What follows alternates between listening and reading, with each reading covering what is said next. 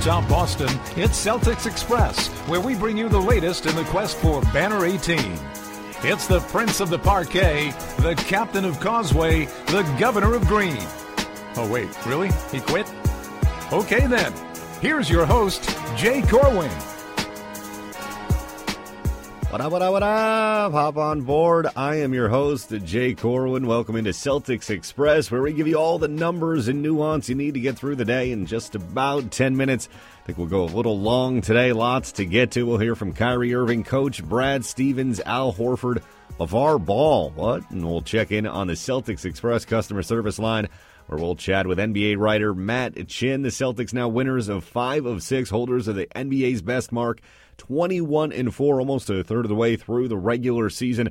The C's beating the Bucks 111-100 at TD Garden Monday night in a potential playoff preview, as the Green continue the longest home stretch of the season. That's 5 games. Celtics shooting 50% or better from the field for the 5th straight game, the longest such streak since back in 2010. 10 of 22 from 3, just over 55% from the floor in all. The Bucks were giving up 40% plus from deep coming into this one. Rebounding would be a huge story heading into the games. The Celtics minus on the boards the previous 6 contests. After being very good on the glass previously, the Green did pull down 45 rebounds to Milwaukee's 28. To no one's surprise, Kyrie Irving led the way for the Celtics with 32 points, 19 in the second half. He continues to impress and get better in a Celtics uniform.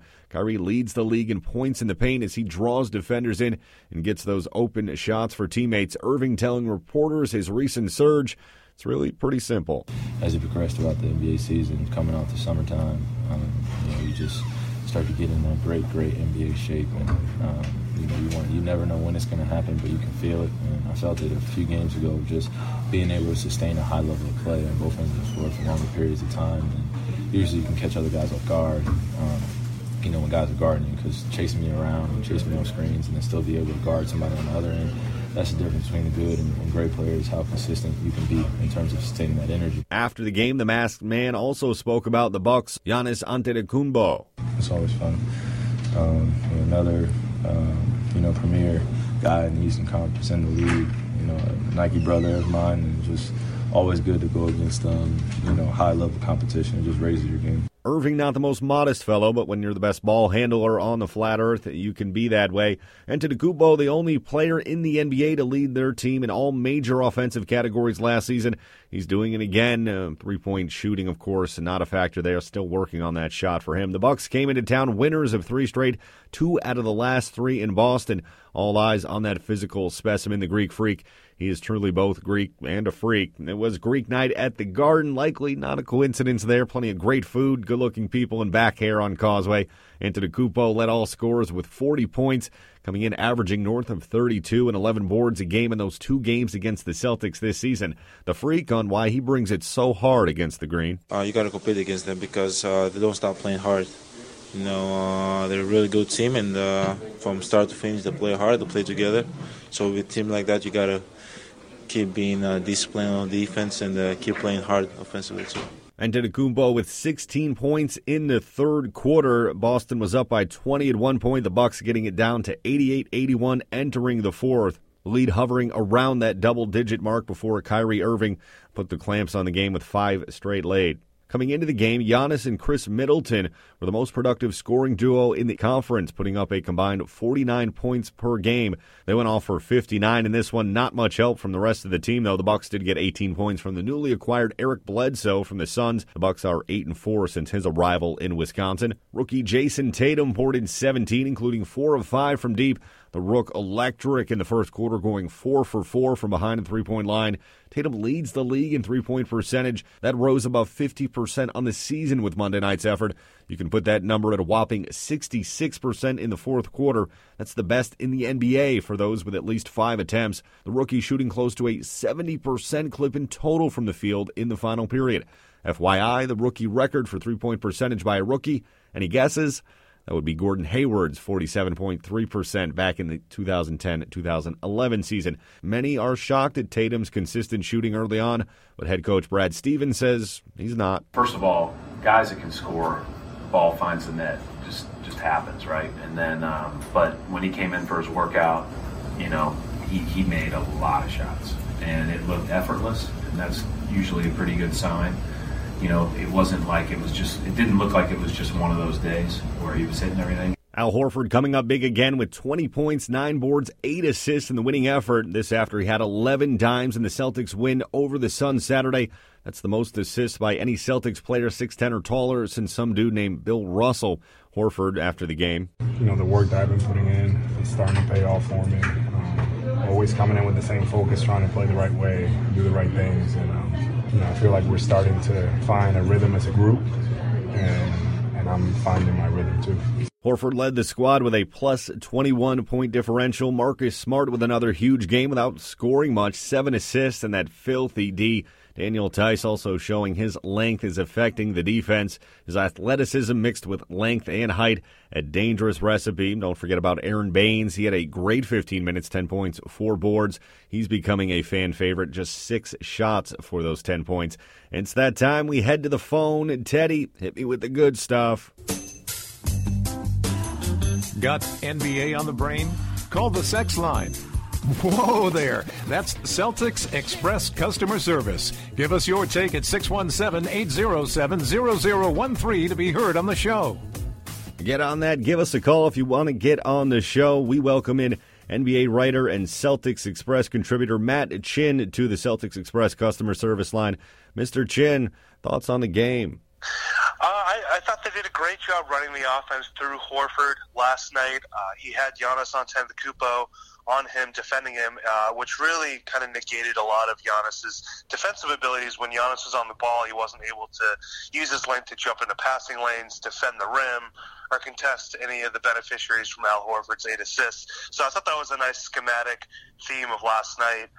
And then also putting the ball in Marcus Smart's hands and letting him run the offense when Kyrie was off the floor.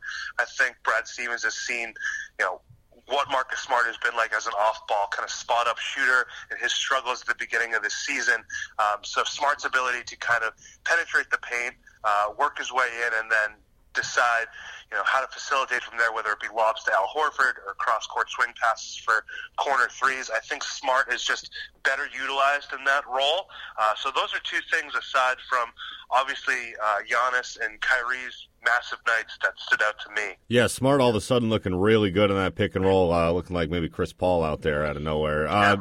So we have that $8.5 million exemption with the player buyout stuff going on. What's the deal with that? You're the smartest guy on the show right now. What can you tell us? Yeah, so the Celtics have an $8.4 million injury exception, obviously stemming back to Gordon Hayward's injury, and they have to use it before March 10th. It does not carry over into the next year, so they can claim or trade for any player that has 1 year left on his current contract, or they can sign a free agent. But it has to be within that $8.4 million threshold, or else it will go against the luxury tax, which the Celtics are already pushed up against. So if you're looking at free agent wings right now, old friend Gerald Green is out there, Brendan Rush. Corey Brewer is kind of falling out of good graces with the Lakers because they're going young. Monte Ellis has not played this entire year. He's a bit on the older side. So those are your wings. I actually think the combo bigs and then the bigs positions is a little bit more interesting and fills some more needs for the Celtics. Ersan Ilyasova is out there. He could be bought out at any moment by the Hawks, who are obviously trying to tank a little bit to get a good draft pick. So he's a good buyout candidate. Also, Boris Diaw, who is playing in the French League right now, has an NBA buyout clause. So later in the season, he could be an option as well.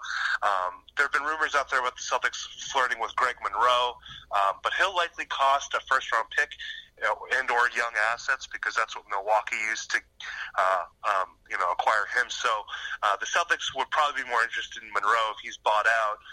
But the two most interesting names out there for young big men who fit that $8.4 million threshold is Nerlens Noel and Jahlil Okafor, who the Celtics have been connected to in the past. Noel not getting much playing time in Dallas and had to sign that 1-year deal. And then Okafor, they've been looking for trade partners for him for seems like a couple years, and they haven't been able to do that. And then the Celtics could get a little bit more creative and combine the designated player salary amount with a larger contract, say a Marcus Morris, to bring in a player close to that $20 million salary range. So when a team uses a player to acquire, or uses the exception to acquire a player via trade, the tricky part is that the team has to wait 2 months before that player can be repackaged for a bigger contract. So if the Celtics were eyeing, something big like a DeMarcus Cousins or Paul George or Marc Gasol or DeAndre Jordan, guys who have close to max salary deals, they would have to make that trade to package the DPE salary at least 2 months before the trade deadline. So if you're thinking, a big splashy player like that, there are some more hoops to jump through, but there are plenty of options for the Celtics, especially along the front line with the DPE. There aren't a lot of buyout players at this point in the season, but it's something to keep track of as the season progresses. Well, I guess that just about covers it, Matt. Could you just say that one more time for me? Nah, I'm just kidding. So as far as moving forward, the Celtics hysteria is real right now. Everyone very excited, and with just cause, the team's been very fun. To play devil's advocate a little bit, what could be the possible Achilles heel moving forward? What do you see as a problem late in the season? I've been hearkening back to the rebounding, which has been so improved this season. Going from one of the worst rebounding teams in the league to now they are 6th in rebounding rate. They were 2nd as of 2 weeks ago. So their domination on the glass has slipped a little bit. I don't buy them as being a dominant rebounding team just because they didn't really add a lot of players in the front line. I understand that they have more length, 1 through 4, but they really struggle against the Tristan Thompsons, Robin Lopez's, Andre Drummonds, who can really earn critical extra possessions in clutch moments. It doesn't affect them against teams like Milwaukee that really lack a true bruising center. And then the other thing that I think we could see more of now is kind of the experience level and how young this team is.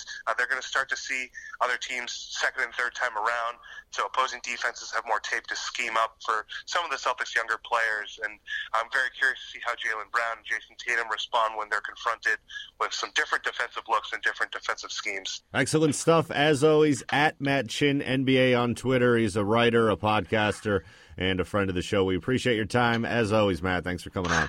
Thanks, Jay. Okay, as you know, we do, of course, primarily cover the Celtics on this program, but we will touch on other interesting topics if needed. And everyone loves to hear about the Ball family. Patriarch LeVar is pulling his son LiAngelo out of UCLA.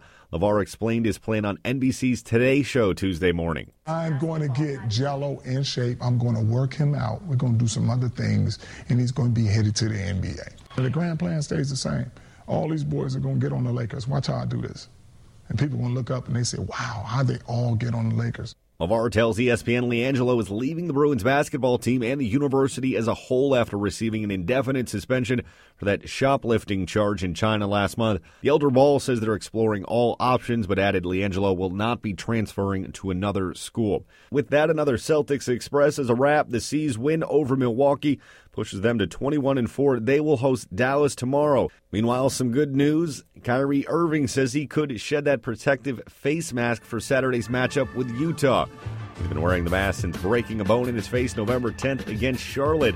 For our producer, Teddy Too Hot, today's guest, Matt Chin, and our legions of fans, we thank you for checking us out. Find Celtics Express on Twitter at Celtics Express, on OTGBasketball.com, and on Full Blast in your grandmama's new whip. Until next time, have a great day. We'll see you at the Garden.